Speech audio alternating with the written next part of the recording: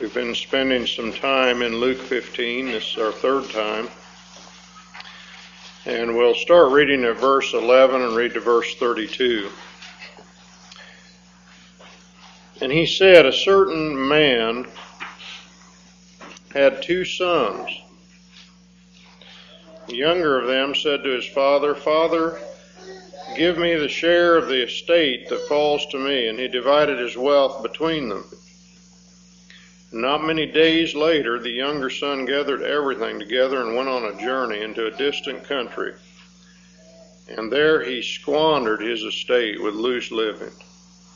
Now when he had spent everything, a severe famine occurred in that country, and he began to be in need. And he went and attached himself to one of the citizens of that country, and he sent him into his fields to feed swine. He was longing to fill his stomach with the pods that the swine were eating, and no one was giving anything to him.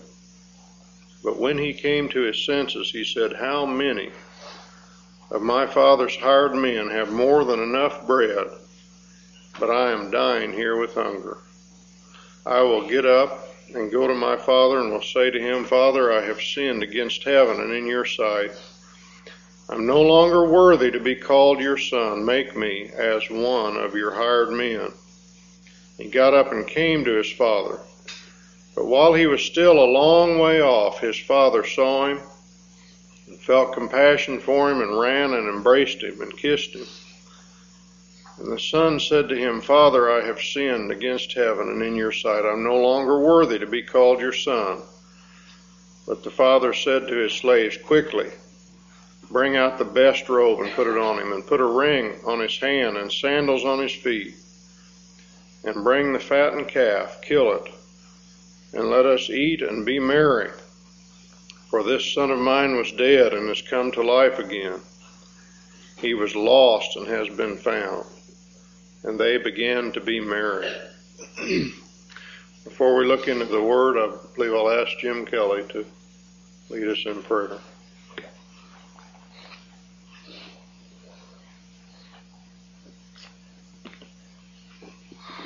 Father, we're grateful for the grace of God today and your mercy toward us.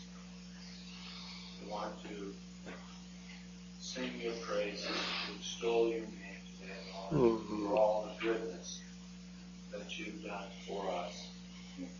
We confess, Lord, that you're worthy of everything that we are and everything that we have. Oh, God. And we want to surrender our lives afresh to you this morning and say, Lord, have thine own way in our lives. Make us yielded vessels to be used as you see fit in this world that we live in for the brief time that we're here. Father, we ask that you would take these words today and speak to our hearts, that you would convict of sin, that those that need to repent would repent, and that we would draw near to you with clean hands and a pure heart this morning. Father, we ask for your name to be glorified in our midst. We ask for your name to be glorified in our lives at home, on the job, in our neighborhoods, that we'd be able to live in such a way that men would see our good works, and we'd be able to testify of your goodness to us, and your grace and your mercy. Lord, help us this morning to have our hearts and our minds focused on your word. I pray you speak to us. Enable Charles to deliver this message in the power of the Holy Spirit. We ask for your help here this morning, and thank you for the privilege that it is to sit under the teaching of the Holy Scriptures. We ask it in Christ's name. Amen. We began last time, which has been 2 weeks ago now, to consider this very wonderful parable of the lost son. Luke 15 is a chapter about lost things, and particularly about lost things that are wonderfully found, gloriously found. There's a lost sheep that the Lord talks about first, which is found by his shepherd. And then there's a lost coin, which is found by a woman who, with great concern, diligently searches for that lost coin. And then finally, there's a lost son who is found by a loving father who is waiting hopefully for his return. There are 3 stages, or you might say phases, of this parable of the lost son. First of all, the son away from home. That's the first part of it. And then the son returning home, in the process of returning. And then the reception that the son receives at home. So very clearly broken down into those stages. First of all, the state of rebellion, and then secondly, the state of repentance, and then the state of full forgiveness and acceptance by the Father. We looked at the first 2 last time. I'd like to go over these just a little bit. First of all, a picture of man in the state of sin and rebellion, and that's always characterized. I just want to ask you if you can remember any of these. It's been a couple weeks. But what's the first characteristic of man in a state of rebellion against God? Does anyone remember? It's right here. What's the first thing he does once he gets his inheritance? He departs. He goes off into a far country. So the first thing that always happens to man in a state of rebellion is departure. Desire to get away from God. Desire to get away from his authority and from his restraints and from him telling me what to do and running my life. A desire to be my own God and to do things my own way. And sometimes that requires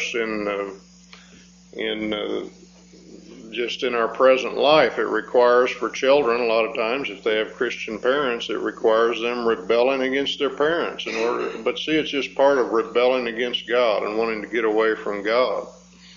And every man is guilty of that, regardless of whether he might appear to be obedient outwardly to his parents. Still, nevertheless, in our hearts, we want to run things our way. And so the first evidence of a state of sin and rebellion is departure. This parable that Jesus tells later on in Luke 19, we will not have this man to rule over us. That's the attitude of the person in sin. And in Psalm 2, you remember the heathen, the nations rise up against the Lord and against his Messiah. And they say, let us tear their fetters from us. It's like God's got fetters on you and he's keeping you bound up to where you can't do anything. Now that's the way the non-Christian views God's holy commandments. You know, it's been compared to the yellow line out here on the highway. That yellow line, when you have a solid yellow line, that's to keep you from passing and running headlong into a semi. It's there for your good. That restraint is there for you. But the person in rebellion against God views that yellow line as a fetter. That's something to tear off and throw away. It's something God's trying to cramp my style and keep me from being happy, you see. It's just exactly the wrong idea. And so the first thing then, a state of departure, and then secondly, what happens when he departs from God? What's he begin to do?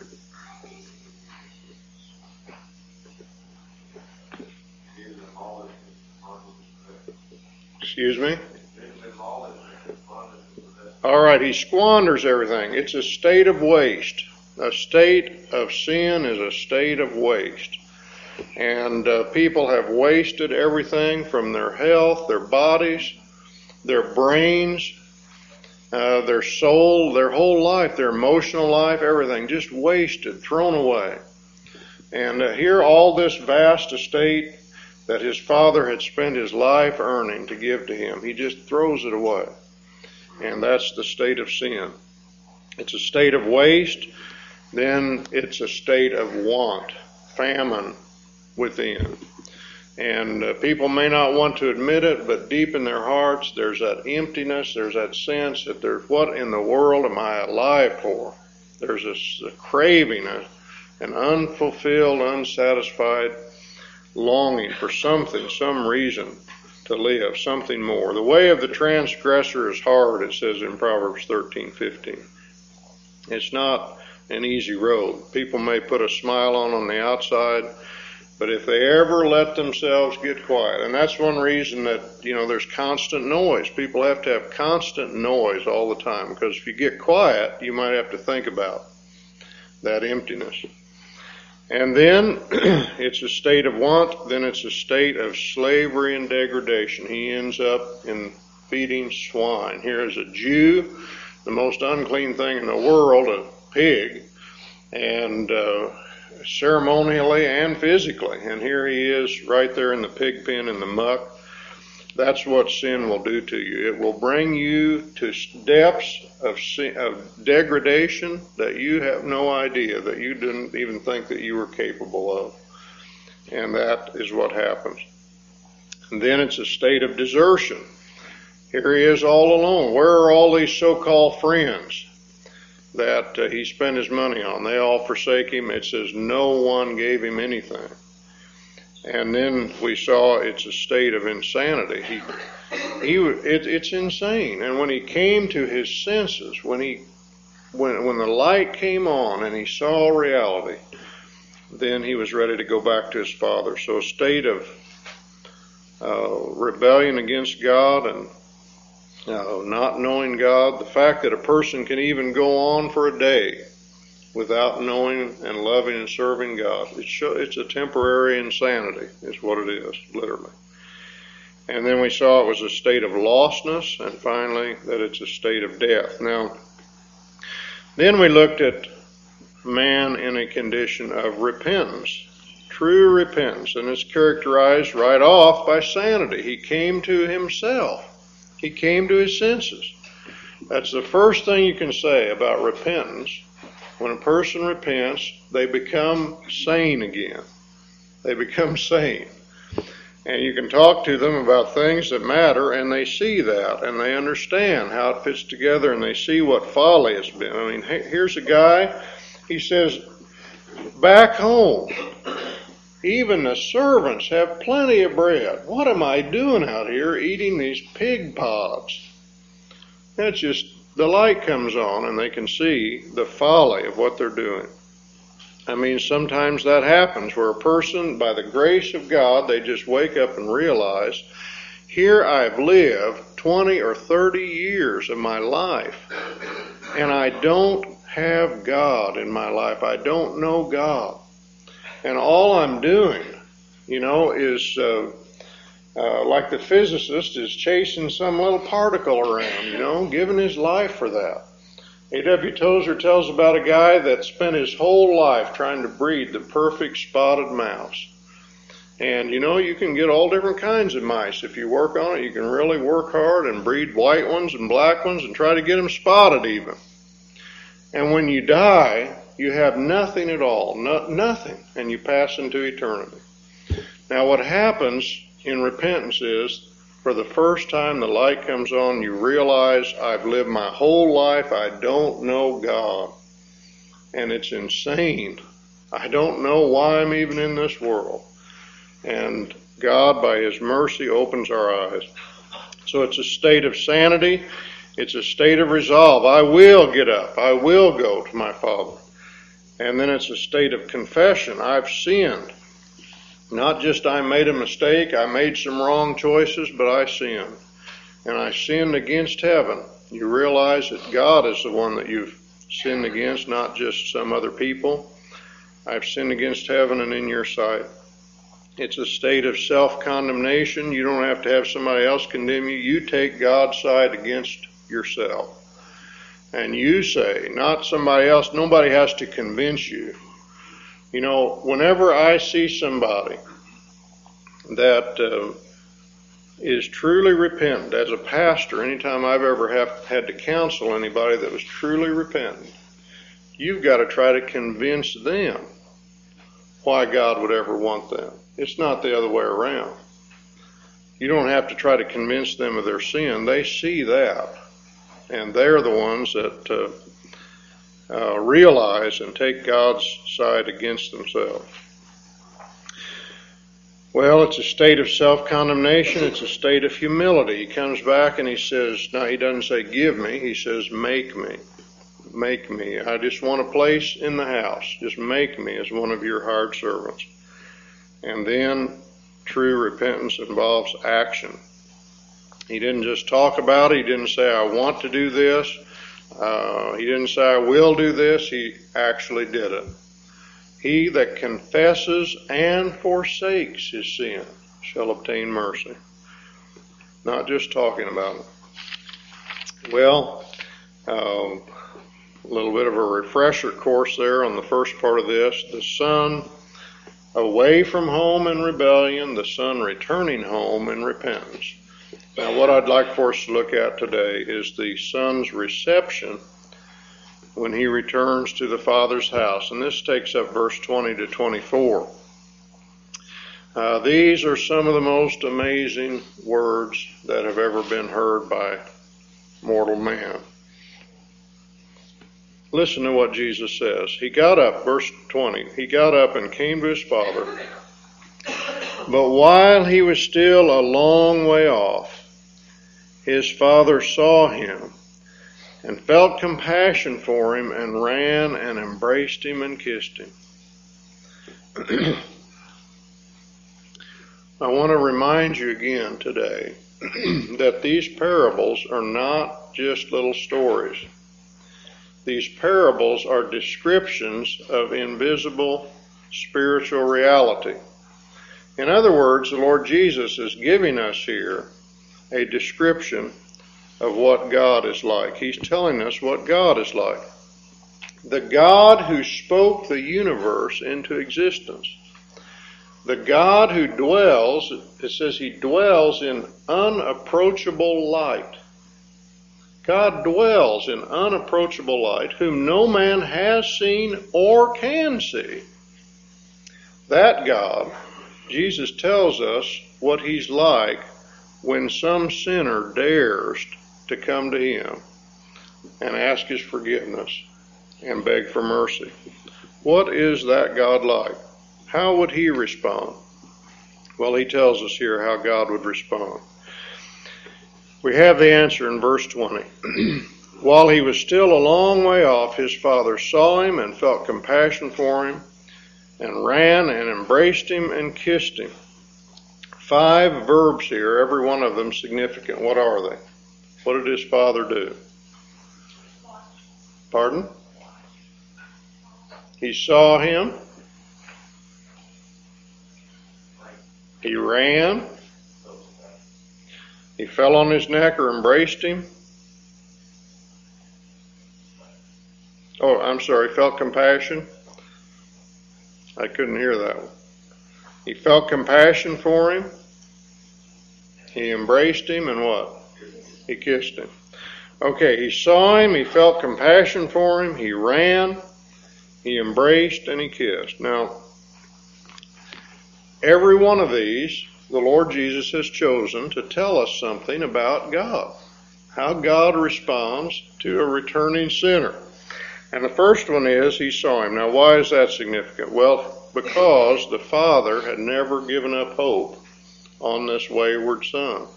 He had never written him off. He had never become hard and careless and callous and cynical. He was still going to some high spot and gazing down the road that son had gone down. Evidently, because he saw him while he was yet a long way off. And he recognized who it was while he was a long ways off. So the very fact that the Father sees him, nobody else saw him first, the Father saw him first before anybody else saw him.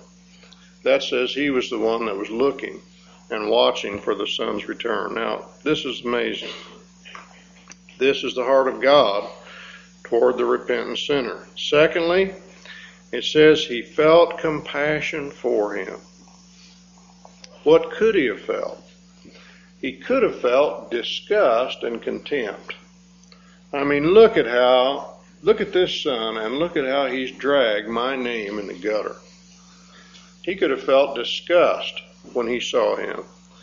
But instead, the heart of God went out to him. His heart, some translate it this way, his heart went out to him.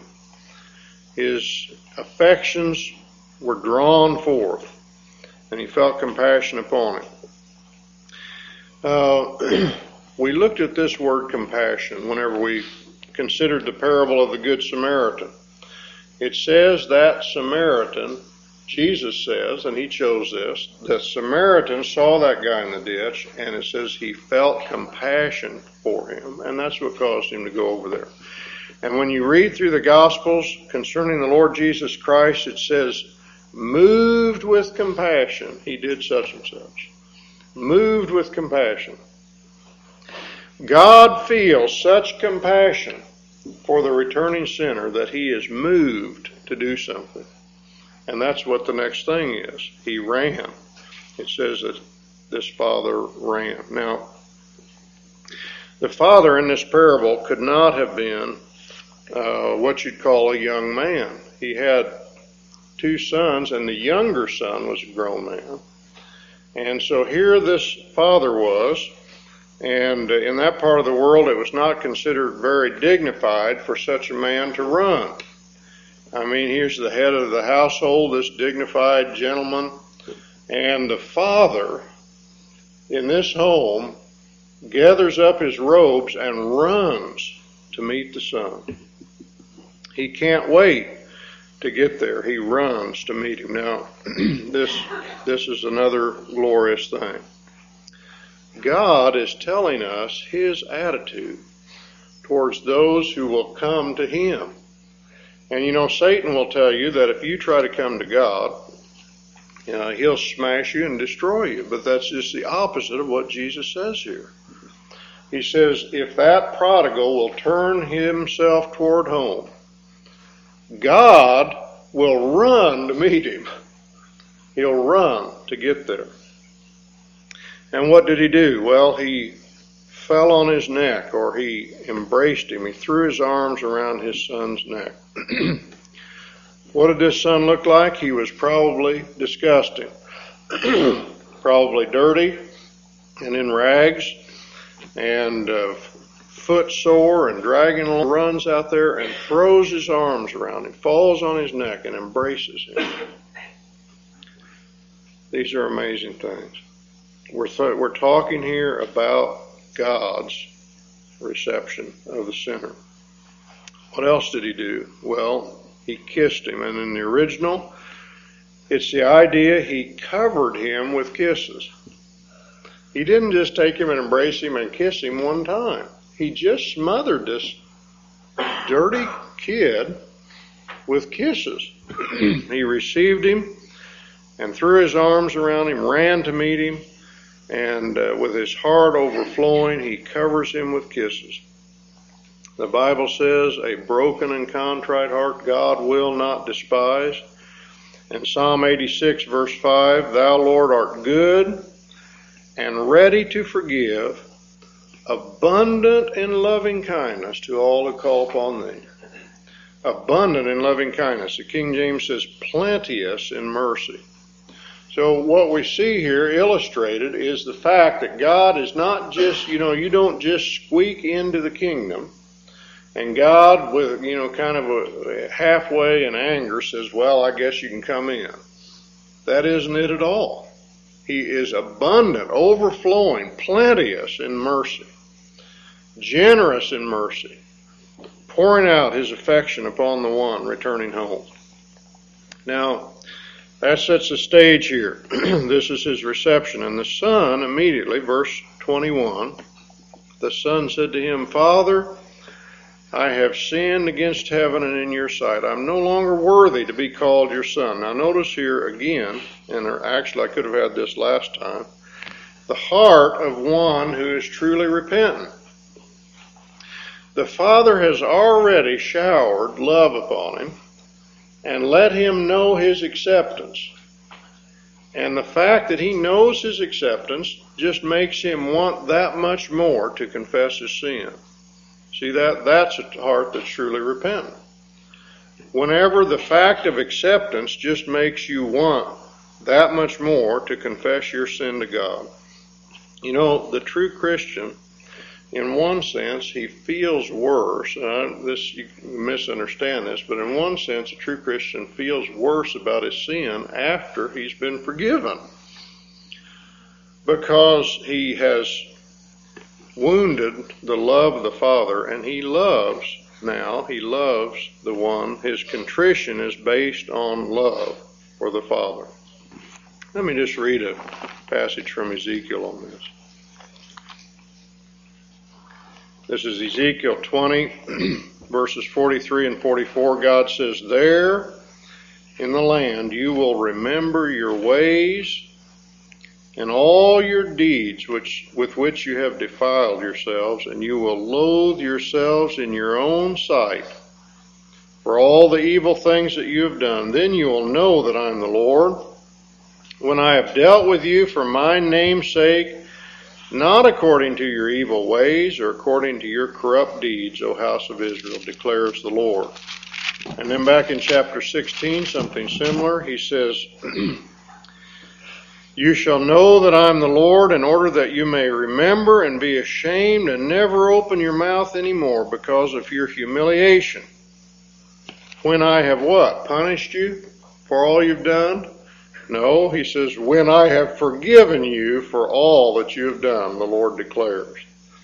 So, in the truly repentant heart, now in the unrepentant heart, as soon as you get a license, to get away with it, you're right back where you were. But for the repentant heart, the knowledge of forgiveness and of the love of the Father just causes a deeper humiliation for the sin. And so here this son, he truly in his heart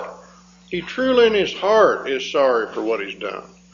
And the Father runs out and embraces him and kisses him and receives him. That makes him all the much more want to say, "Would you forgive me? I've sinned against heaven and in your sight."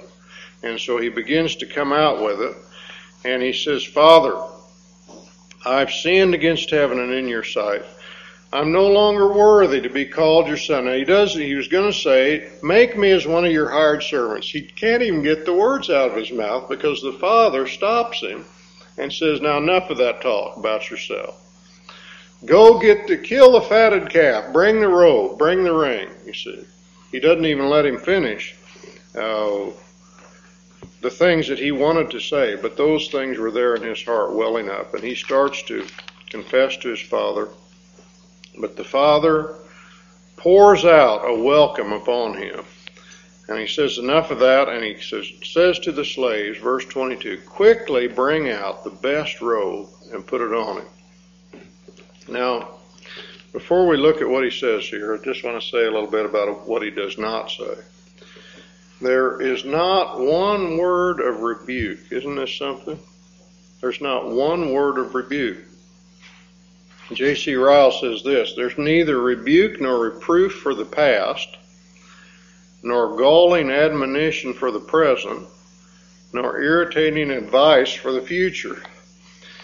You see, when there's true repentance, there's no need for that. That son had already said those things to himself. That's what true repentance is.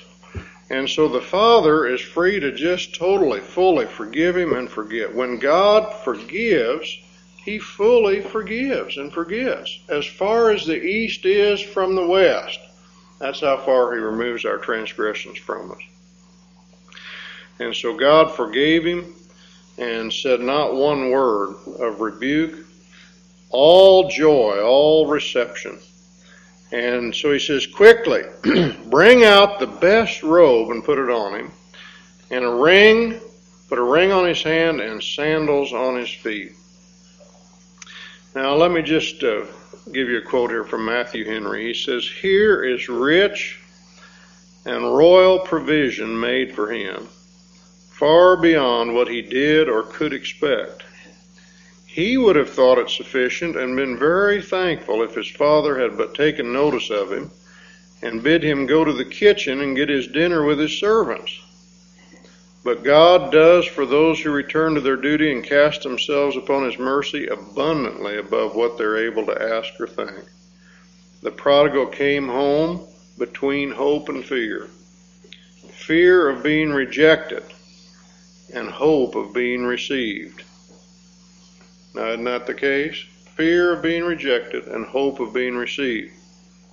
But his father was not only better to him than his fears, but better to him than his hopes.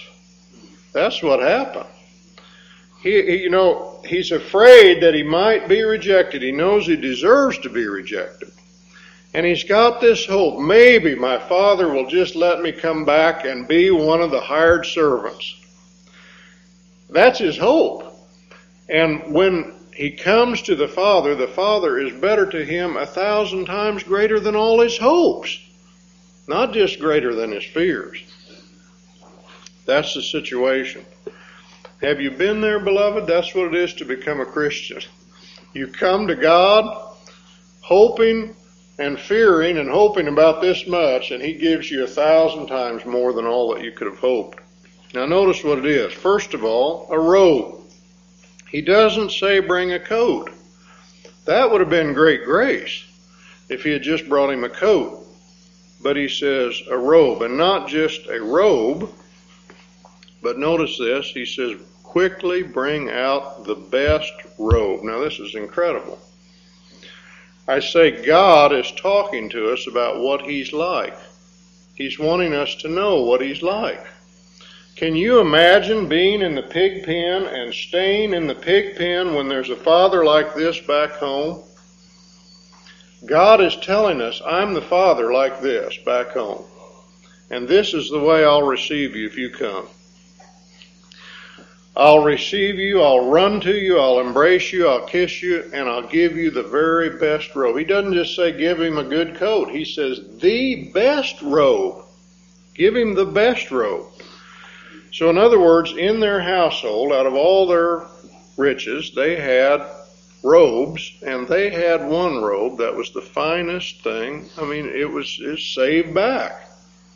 He goes and gets that robe to put on this prodigal son. It's amazing. Now I say, have you ever experienced that?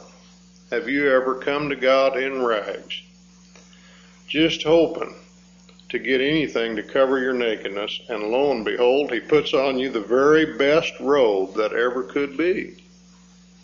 And that robe is the righteousness of Christ. And you find yourself, instead of being clothed with rags, which is all of our righteousnesses are like filthy rags, instead of being clothed with rags, you look down and you're clothed with absolute perfect righteousness, the robe of Christ, of his righteousness.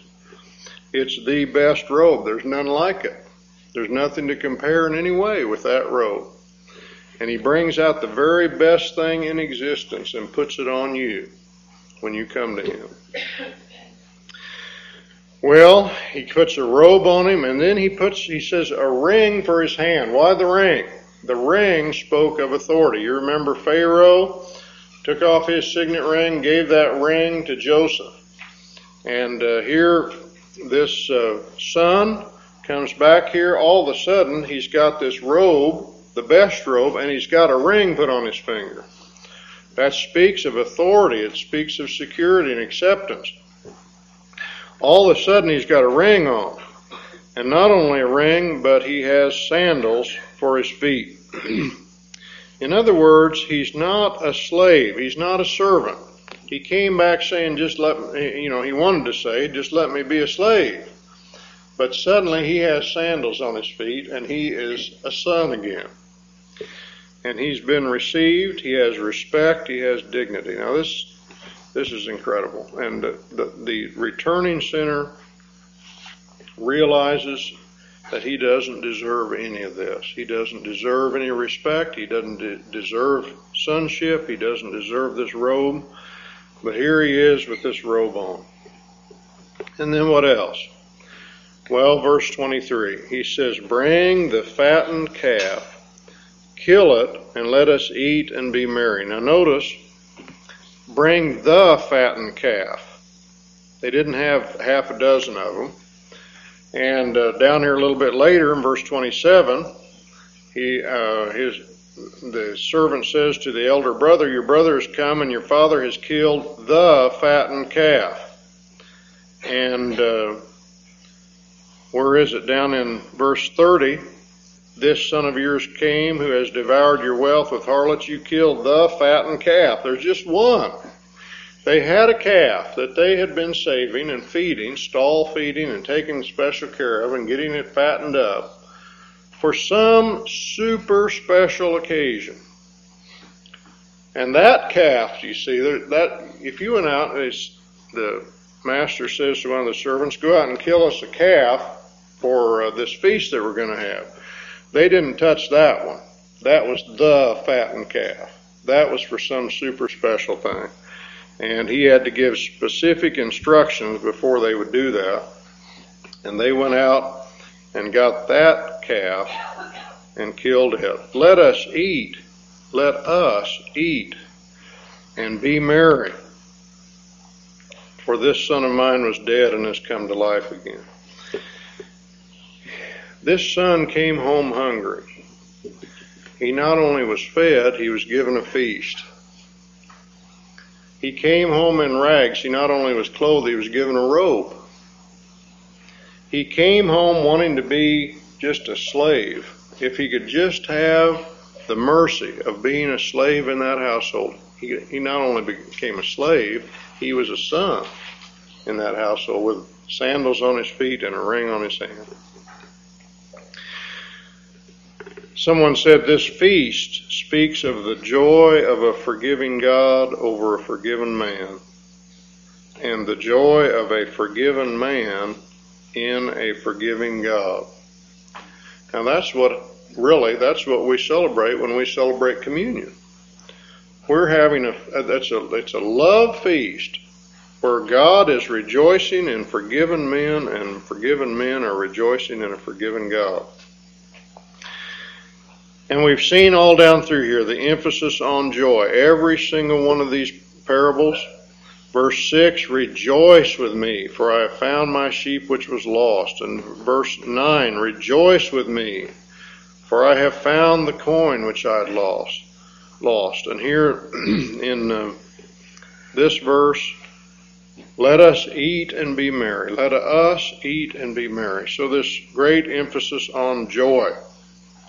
And there began to be music and dancing. And we saw how that the one rejoicing, the primary one rejoicing, is the Father.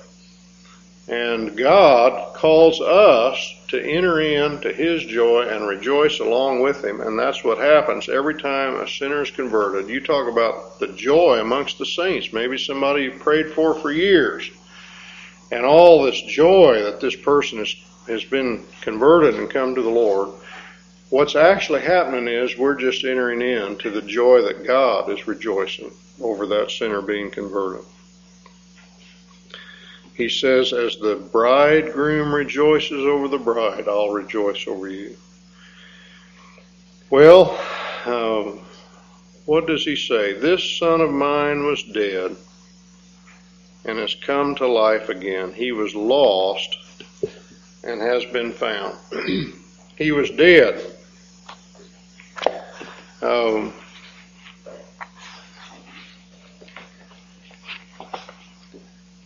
Herbert Lockyer says this, because of the Son's self-chosen alienation and shame, his Father thought of him as dead. Isn't that something? Self-chosen alienation and shame. His Father thought of him as dead. But when he came back a different person. See, there was actually, for the first time, he really was his son now. It's a wonderful thing when your son becomes your son. And when your daughter becomes your daughter. Isn't that something? For the first time, he had his son. And so he says, my son was dead, but he's come to life. He was lost and has been found.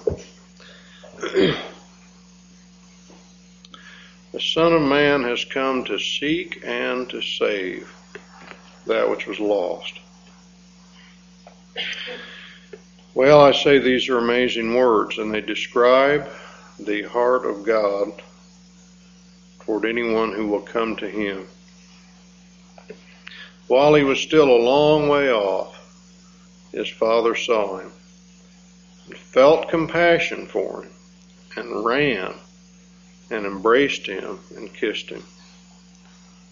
Bring out the best robe, put it on him. Put a ring on his hand and sandals on his feet, and bring the fattened calf, kill it, and let us eat and be merry. For this son of mine was dead and has come to life again. He was lost and has been found. And they began to be merry with music and dancing.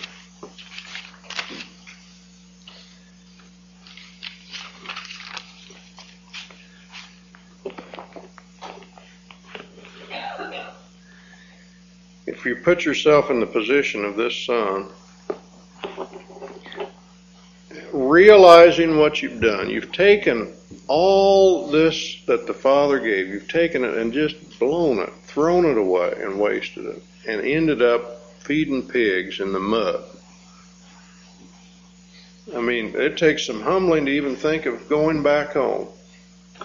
And he comes back ready to take the position of a servant, saying, make me as one of your servants. And he's just hoping to have food to eat and something to wear and be a servant. He would have been ready to do that. And all of a sudden he finds himself clothed with the best robe, with a ring on his hand, sandals on his feet, and this big feast and merrymaking about him. That's what it is when you become a Christian. And that's the way you feel. You feel just the same way this son felt. You can't believe that such grace is showered upon you, and that this is the way God really is. This is the way he is. This is the way he treats people like that. What wonderful words these are. Well, Lord willing, next time we'll go on and look at the elder son. And he was actually in a far country too. He was living right there in the home, but he was in a far country in his heart. And it's something that parable ends without, you don't know whether he ever came into the house or not. Jesus doesn't tell. Well, amen. Let's pray.